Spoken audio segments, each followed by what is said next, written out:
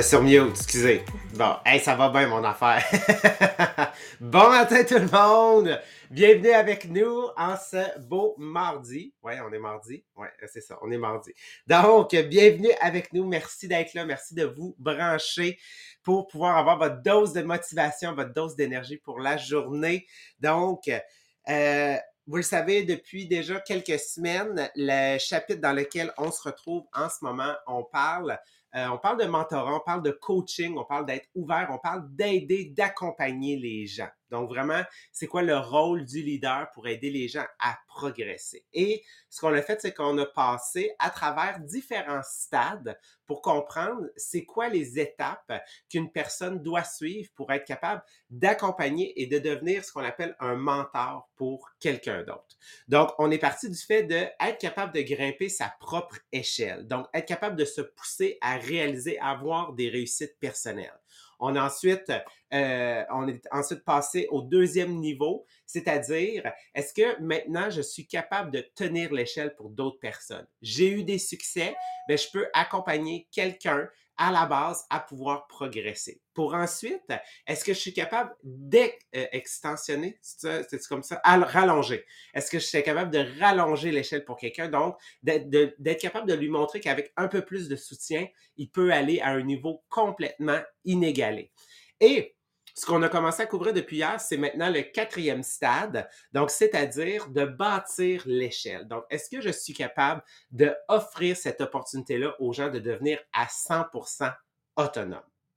D'être capable, en fait, là, de complètement avancer, être quelqu'un qui va se driver par elle-même. Mais pour pouvoir y arriver, ça se fera pas automatiquement, ça se fera pas, je veux dire, nécessairement dans un laps de temps court, peut-être pour certains, tout dépendant de qu'est-ce qu'ils ont vécu dans leur vie et tout, mais pour passer à cette étape-là, on a certaines questions à se poser. Et c'est ce qu'on a couvert hier. On avait 5 questions qu'on vous recommande fortement d'aller réécouter le podcast d'hier, en fait, là, du 13 juin, pour voir c'est quoi les questions que je dois me poser pour savoir est-ce que moi, maintenant, je suis capable de passer au niveau d'un mentor pour d'autres personnes.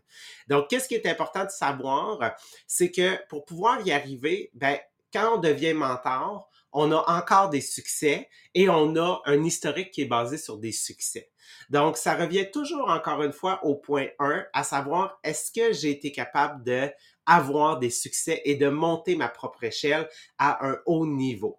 Parce que qu'est-ce que ça va amener? C'est que ça va faire en sorte que, les gens vont me regarder comme étant une figure d'autorité. Les gens vont me regarder comme une figure de crédibilité. Et ça va faire en sorte que pour moi, ça va être encore plus bénéfique parce que je ne me sentirai pas menacé par les autres. Je ne me sentirai pas menacé par le fait de vouloir apporter les gens au même niveau que moi et même en fait les aider à se surpasser. Parce que si tu te sens menacé, tu pourras jamais devenir ce mentor-là honnête pour les gens autour de toi. Donc, lorsque on sent qu'on est cette figure-là, qu'on a un passé de succès, qu'on a aidé des gens et qu'on regarde et qu'on se dit, oui, je crois que je suis quelqu'un de crédible qui peut aider les gens à passer au prochain niveau, ben absolument, je veux dire, c'est là que tu vas pouvoir prendre le step suivant. Si vous ne l'êtes pas encore, c'est pas grave, OK? Aujourd'hui, ce qu'on va partager avec vous, c'est comment vous pouvez être cette personne-là qui va être coachable pour savoir, OK, comment je peux choisir mon mentor, mais aussi faire en sorte que le mentor me choisisse pour qu'on puisse travailler ensemble tous les deux. Fait que pour le sujet d'aujourd'hui, je vais passer la parole à Sabrina. Oui, là, on va venir analyser, puis c'est ça, je veux que vous le voyez vraiment des deux façons, de venir analyser si vous êtes un mentor. Donc, dans le fond, je sais, il y a plusieurs directeurs qui sont sur le podcast avec nous. Vous faites des coachings avec votre monde. Donc, on va venir évaluer, est-ce que je fais mon coaching avec les bonnes personnes? Mais même chose, dans le fond, même moi, à titre de coach ou de mentor que j'ai avec mon monde, moi aussi, il faut que je sois mentorée. Donc, est-ce que présentement, je suis dans une attitude mentorable? J'ai décidé que mentorable existait comme ça. Mais est-ce que je suis dans cette vibe-là? Parce que c'est une des choses aussi qu'il faut venir voir, c'est Est-ce que je suis réceptif? Donc, on va regarder au niveau de la personne qui se fait mentorer aujourd'hui.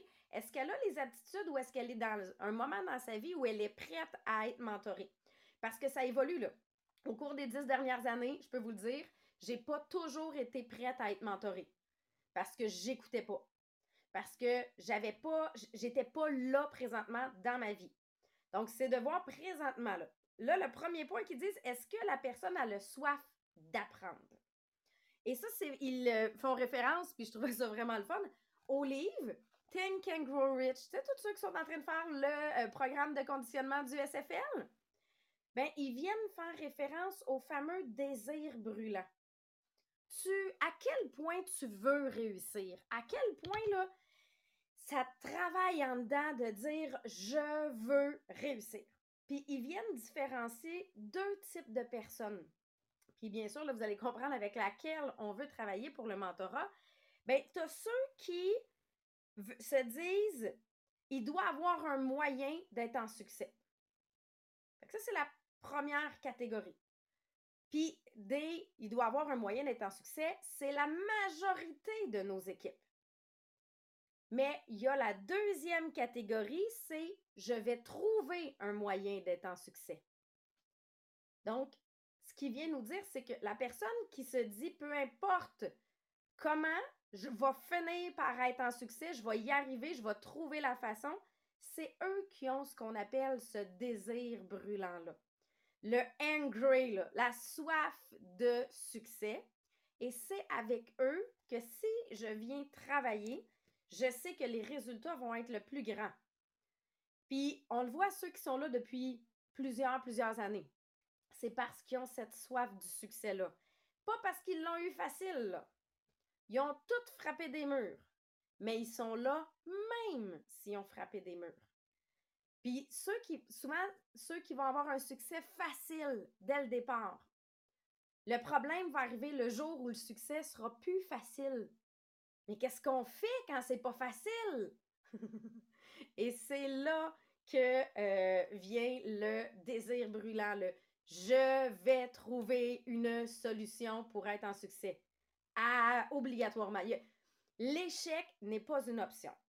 Donc, si tu as dans ton équipe du monde que dans leur vie, c'est l'échec n'est pas une option, tu sais que tu peux travailler avec eux.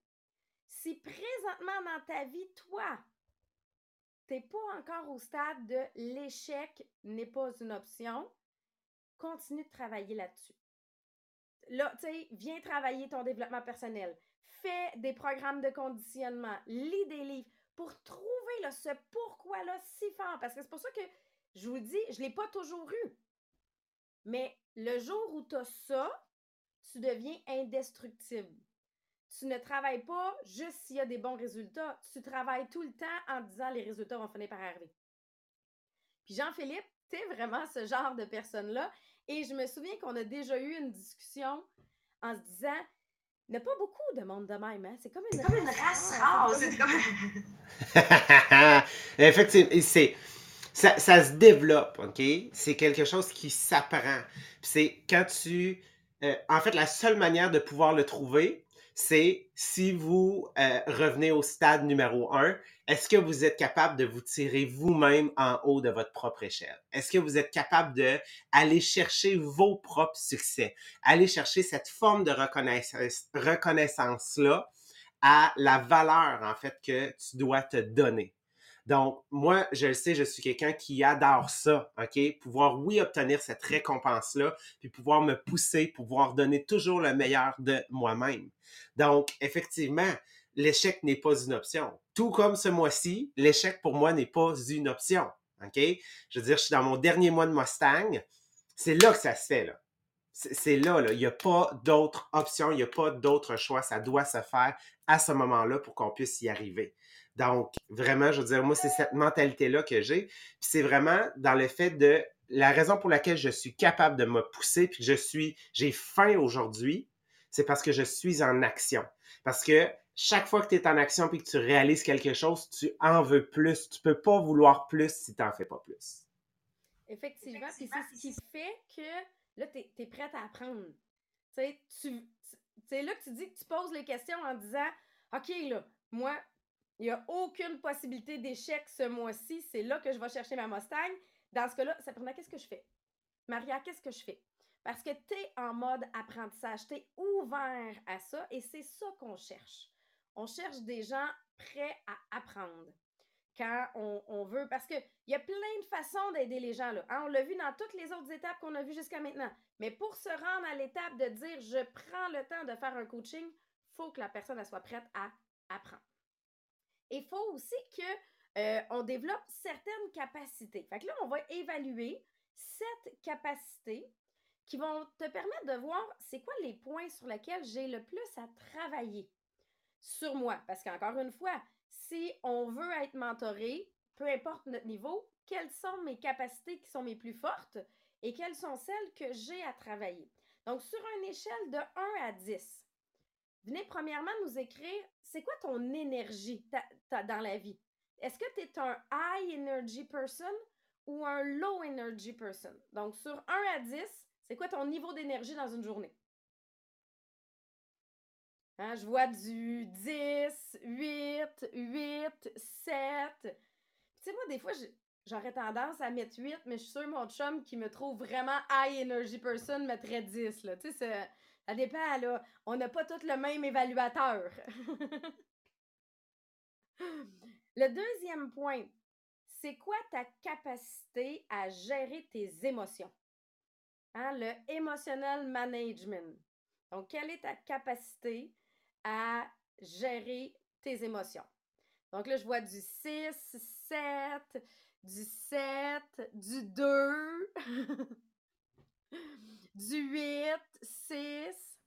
Parce que c'est quelque chose qui se travaille. Hein? Le livre, entre autres, Waking the Giant Within, qu'on travaille tous les mercredis. Je trouve que pour la gestion des émotions, pour comprendre nos réflexes par rapport aux émotions, il est vraiment très bon. Donc, je vous suggère d'écouter les podcasts du mercredi. Donc, c'est quelque chose qui se travaille.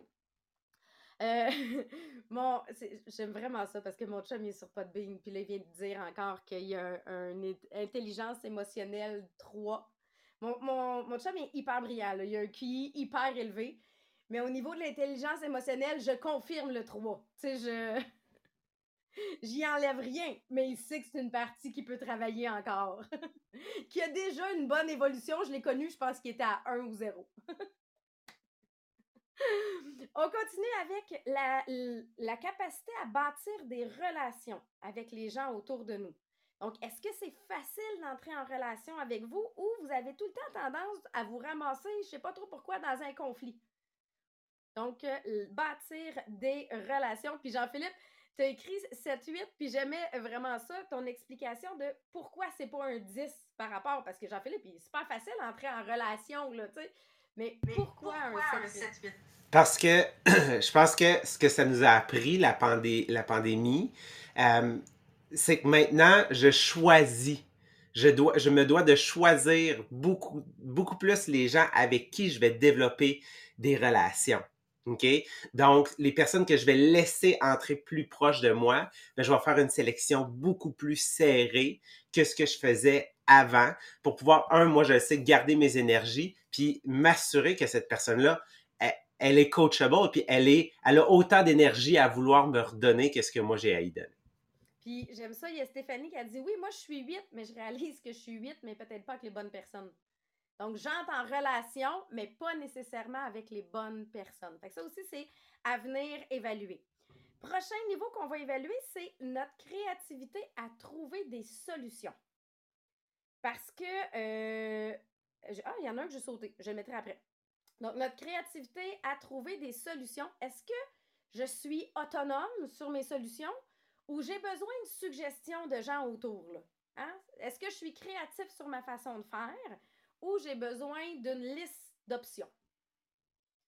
Puis souvent en business, ça va être des gens qui sont créatifs, mais des fois, ça va être la partie qui est la plus difficile si c'est pas en toi. Parce que tu n'as pas le choix de devenir créatif. Donc, ça, c'est quelque chose qui se développe. On appelle ça se faire confiance. Parce que c'est pas que les idées sont pas là. c'est tout simplement que souvent, on ne les applique pas parce que dit ouais, non, mais mon idée ne doit pas être super bonne. J'ai pas mais en réalité, c'est au niveau de la confiance que souvent on va venir travailler. On a aussi la capacité de réflexion. Est-ce que je suis capable de voir, tu sais, de big picture, là, voir combien de temps va me prendre la tâche? C'est quoi réellement la tâche? Qu'est-ce que ça va m'amener de faire ça? Donc, de venir voir le big picture et non chaque petite tâche de façon séparée. Puis ça, on le voit quand les ados arrivent au travail. Tu sais, quand ils commencent à avoir leur premier job. Puis là, ils te demandent de faire une tâche. Puis une fois que tu as fini ta tâche, tu sais, qui est là à attendre la prochaine tâche, au lieu de regarder qu'est-ce qui se passe puis de se dire, OK, non, je vais aller voir telle personne, je réalise qu'elle a besoin d'aide. Ou je vais aller, tu sais, moi, je travaillais en épicerie là, quand j'étais ado, là. Ben, je vais aller faire du facing. Là. J'ai plus de tâches, mais je vois bien que le canage est tout croche. Je vais aller le placer. Mais est-ce que mais généralement, à l'adolescence, c'est pas toujours arrivé. Moi, j'ai ri la première fois qu'on a demandé à mon gars de faire la vaisselle. Il a lavé ce qu'il y avait dans l'évier, mais pas ce qui était dans le comptoir à côté. On avait dit de faire la vaisselle. Tu sais, on était loin du big picture. Et on a après ça, justement, au niveau de la productivité. Combien de tâches tu réussis à faire dans ta journée? Donc, est-ce que tu es productif dans tes actions ou tu te fais une liste et là, tout d'un coup, il passe un oiseau dehors. Fait que là, tu as oublié que tu étais en train de faire une tâche. Moi, j'adore ma soeur, là. Mais je vous le dis, elle est zéro productive dans la vie. Moi, j'ai le temps de faire un buffet complet avec elle le temps qu'elle fasse le plateau de crudité. Mais je l'adore. Mais c'est juste que tout d'un coup, elle a pensé qu'en bas, elle avait quelque chose à aller chercher. Mais comme elle est allée au sous-sol, tu sais, puis elle va revenir 20 minutes plus tard, là, mais dans sa job, dans la vie de tous les jours, elle est pareille, là. Tu sais, elle ne change pas quand elle arrive à cette job. Donc, c'est quoi ta productivité? Hein? Regarde, Julie a dit, ça dépend un peu de mes émotions. Donc, ça va avoir un impact sur la productivité aussi. Et moi, je le sais, là, ma to-do list que je fais dans une journée ferait peur à beaucoup de monde. Mais ça reste que j'ai la capacité d'y faire. Donc oui, je vais venir couvrir l'ensemble de cette liste-là. Et le dernier point, c'est notre leadership. Est-ce qu'on a la capacité de développer des leaders, de bâtir une équipe avec les gens autour de nous? Puis il y en a que le leadership, c'est inné. Et il y en a que le leadership, ce n'est pas inné. Bien, il faut tout simplement le développer. Encore une fois, comme on disait, il y a plein de livres. Là, hein? John Maxwell est, je pense, une des bases pour le leadership. Leadership 101, il y a les 21 lois du leadership. Puis, il y a possibilité de le travailler, oui, avec les podcasts. Puis, pas juste le nôtre, là, il y en a plein d'autres. Il ne faut pas se limiter. Mais c'est de dire, OK, si ça, c'est quelque chose que j'ai à travailler, on a, entre autres, une fois par mois, des formations de leadership données par Annie Marchand et Stéphanie Sigouin. Donc, ce que ça permet ce matin d'évaluer, c'est, OK, qu'est-ce que je pourrais ajouter à mon horaire pour travailler mon point qui est le plus faible? Qu'est-ce que je pourrais faire comme action pour travailler mon point qui est le plus faible pour devenir la personne la plus mentorable possible? Pour devenir la personne la plus ouverte à être mentorée, mais qui va m'amener le plus de résultats. Parce que si, pour toi, exemple, la productivité, l'efficacité est difficile, on a beau te donner un super beau plan d'action, mais si tu n'es pas en mesure de le mettre en application, tu n'auras pas les résultats escomptés parce que tu n'es pas en mesure de l'appliquer complètement. Donc, ça ne dit pas de ne pas commencer à te faire mentorer, mais juste de dire, j'ai ça à venir travailler pour améliorer les résultats. Puis Jean-Philippe, j'aimais vraiment ce que tu venais présenter de, ça se peut que tu aies certains critères qui sont faibles, mais que tu as autre chose qui est plus important. Oui, parce que, tu sais, comme là, vous êtes noté de 1 à 10, on fait une auto-évaluation. Ça nous arrive, OK, que notre auto-évaluation est erronée. OK? Moi, on n'a pas tout le même barème. OK? C'est exactement ça, ce que tu disais au début, Sabrina, on n'a pas tout le même barème d'évaluation. Certains vont dire, ah non, toi, t'es un 10, alors que nous, dans notre perception, par rapport à où est-ce qu'on est rendu, notre compréhension du sujet, on est ailleurs. Ben moi, c'est sûr que j'aime mieux des fois travailler avec quelqu'un que, mettons, elle va savoir donner un score plus bas, mais que elle répond à la première question qu'on a posée. Est-ce qu'elle a faim? Est-ce qu'elle a ce désir brûlant-là de réussir? Au lieu de travailler avec quelqu'un qui se donne un score très haut, mais qui n'est pas coachable, OK? Que je ne peux pas lui offrir un mentorat parce qu'il n'est pas réceptif, il n'a pas cette faim-là de réussir. Donc, c'est pas parce que vous vous êtes donné un score plus bas que ça veut dire que vous n'êtes pas coachable. Au contraire, OK? Ça, c'est des capacités, c'est des champs de développement. Puis naturellement, c'est sûr qu'il y en a un que vous avez dit que vous étiez plus haut là, que 7. Là. OK? C'est normal. Donc, mais même si les autres sont bas, est-ce que vous avez ce désir-là d'apprendre? Et si oui, peu importe le score que vous êtes donné, même très bas, il y a une possibilité de travailler avec vous et de vous amener à un niveau complètement où est-ce que vous l'auriez jamais imaginé, alors qu'il y a une personne qui n'a pas cette capacité-là, qui n'est pas un élève, qui n'a pas cette faim-là, ce désir-là, même s'il score très haut, on ne pourra pas faire autre chose avec lui que de le laisser où est-ce qu'il est là parce qu'il ne veut pas recevoir en fait ce savoir-là. Et j'ai vraiment aimé dans les commentaires, tu sais, il y en a qui disent oui, mais il faut aussi trouver le bon mentor. Effectivement, parce que le mentor s'évalue de la même façon que nous, on s'évalue, est-ce que je suis prêt à être mentoré? Mais de cette façon-là, ça me permet d'être ouvert à toutes les possibilités que j'ai autour. Puis on a plein d'opportunités qui ne s'appellent pas mentorat, mais qui est une formation sur le leadership, mais qui est une inspiration, par exemple, par un leader. Est-ce que je suis à l'écoute de ces choses-là? Parce que ça peut être, entre autres, mon mentorat. Et l'autre point qu'ils viennent présenter, qu'on peut couvrir aussi, c'est les valeurs de la personne qui va être mentorée et qui va mentorer. Bien, il faut que ces valeurs-là correspondent. Parce que si on veut être sur le même niveau pour être capable de travailler ensemble, il faut qu'on ait les mêmes valeurs. Là, je vais vous donner des exemples de valeurs, mais là, toi, il faut que tu trouves les tiennes. Donc, entre autres, dans ce qu'il donnait comme exemple de valeur, ben, c'est un des points, est-ce que tous les deux, votre objectif est de valoriser les gens? Parce que moi, à titre de leader, moi, ce que je veux, c'est faire briller les autres en avant de moi. Mais beaucoup plus facile pour moi de travailler avec quelqu'un qui a cette mentalité-là que quelqu'un qui a la mentalité de « Ah non, mais c'est moi, c'est moi, c'est moi ». Moi, ce que je veux, c'est travailler avec les gens qui ont la mentalité de eux faire briller les autres personnes autour d'eux. Ça, c'en est une valeur. D'être un exemple. Moi, je travaille, puis je vous le dis, ça m'a permis de réaliser avec qui je faisais réellement du coaching et pourquoi avec d'autres, j'en faisais moins, parce qu'une des choses, moi, il faut que tu sois un exemple.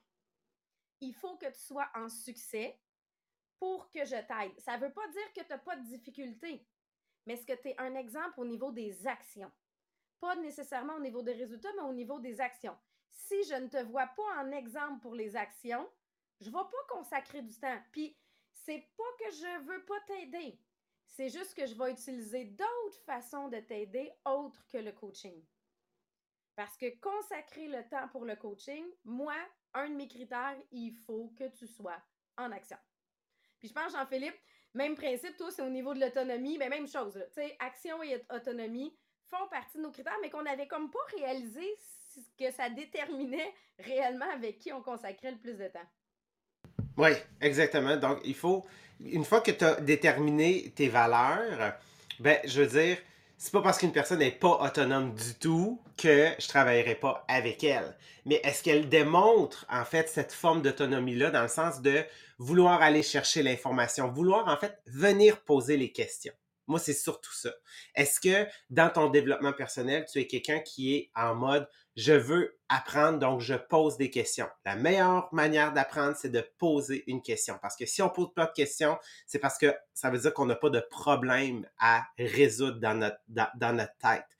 Donc, moi, je veux poser des questions. Puis quand j'ai quelqu'un qui vient me poser ces questions-là, même si des fois elles sont simples, ben, je vois que la personne est dans un processus autonome. Ça ne veut pas dire qu'elle est capable de tout faire toute seule. C'est est-ce qu'elle a cette capacité de vouloir venir chercher l'information lorsqu'elle en a besoin, peu importe c'est quel moment, puis que je vais être capable de l'accompagner. Effectivement. Et c'est là que ça me permet de voir quand la personne est en action aussi, est-ce que c'est quelqu'un qui va surpasser les attentes? Elle va-tu faire plus que ce que j'ai demandé? Puis c'est vraiment lié au désir brûlant, là. Tu sais, c'est vraiment ça parce que est-ce que la personne vise le minimum? Il y a une fois dans la vie de mon garçon où il m'a dit, Maman, j'ai visé le 70. Oh mon Dieu, qui n'est pas tombé sa bonne personne pour viser le 70%, là, vous comprenez? Bon, il a fini ses examens de fin d'année en mathématiques à plus de 95%. Là, mais dans ma tête, tu ne peux pas me répondre Ah, je suis plus de difficultés dans cette matière-là, donc je vise le 70. Non, vise le meilleur de ce que tu es capable de faire. Si le meilleur, c'est le 70, c'est correct. Mais tu ne peux pas partir en visant le 70. Donc, ça aussi, ça fait partie de quelque chose pour moi que faut que tu vises à surpasser les résultats et non viser plus haut. Puis là, ça, c'est quelque chose que je travaille beaucoup avec mes leaders, c'est de dire vise plus haut, vise plus haut, vise plus haut. Fait que ça, c'est quelque chose, c'est un processus, mais encore une fois, c'est une façon de penser qu'on développe et aussi de travailler de façon intentionnelle. Parce que on peut faire un coaching, dire à la personne, fais 10 lives cette semaine. Et la personne va faire les 10 lives, pas pour avoir des résultats, mais pour faire check sur une liste comme quoi elle a fait les 10 lives. Mais c'est 10 lives médiocres. Tu sais, la médiocrité, elle reste égale partout, là. Mais elle ne l'a pas fait pour avoir des résultats puis analyser qu'est-ce que je pourrais faire de mieux entre chacun. Elle l'a fait pour cocher une checklist. Puis ça, il y a des périodes dans nos vies où oui, on va travailler plus pour cocher une checklist. Puis il y a des périodes dans nos vies quand on a plus soif de réussir, comme là, JP dans une fin de Mustang le dernier mois. Bien, clairement qu'il n'y a aucune action qui est faite sans intention de résultat. C'est ça qui le drive présentement. Mais c'est ce qui fait que présentement, Jean-Philippe est une des personnes les plus coachable qu'on peut connaître. Parce qu'il y a cette fin-là de dire qu'est-ce qu'il faut que je fasse pour y arriver. Hein?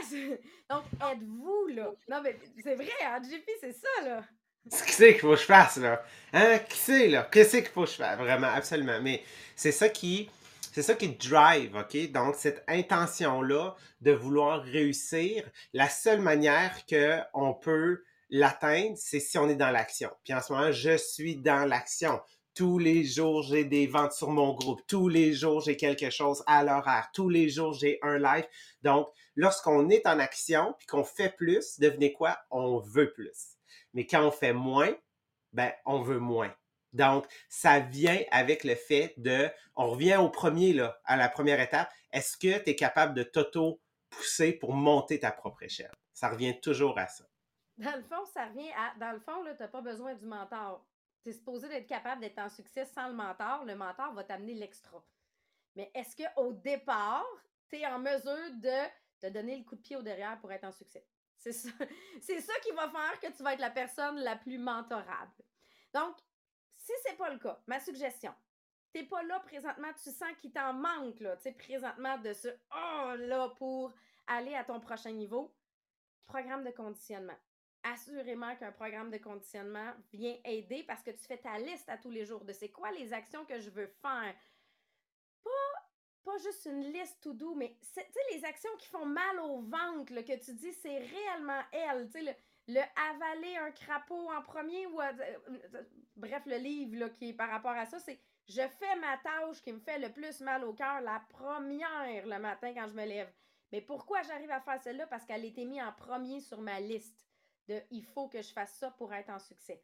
Donc, le programme de conditionnement vient aider et on a oui, les podcasts, oui, les livres qu'on lit, mais justement, c'est quoi ton point à travailler qui va t'amener, toi, au prochain niveau? Des fois, ça va être quoi? Ça va être de trouver ton objectif clair. Jean-Philippe, on se pose pas la question, il a son objectif clair. Il a même décortiqué à la personne par jour. Mais est-ce que tu as un objectif clair où tu te dis, ben, hey, si j'ai des bons résultats ce mois-ci, ça va être le fun, là? Donc, c'est ça la différence entre les deux. Donc, des fois, ça va être de travailler sur les objectifs. Donc, là-dessus, hey, on vous souhaite une super belle journée. Demain, on travaille avec Marie-Pierre et Maria sur le livre Réveiller le géant en soi. Là, on travaille sur notre mindset. Puis moi, j'adore ce livre-là pour ça. parce que je travaille sur mes blocages. Je travaille sur qu'est-ce qui fait que j'évite des choses ou que je décide de passer à l'action à d'autres moments. Ça aide énormément aussi dans la business et dans notre quotidien. Donc là-dessus, je vais vous souhaiter une super belle journée et on se voit demain.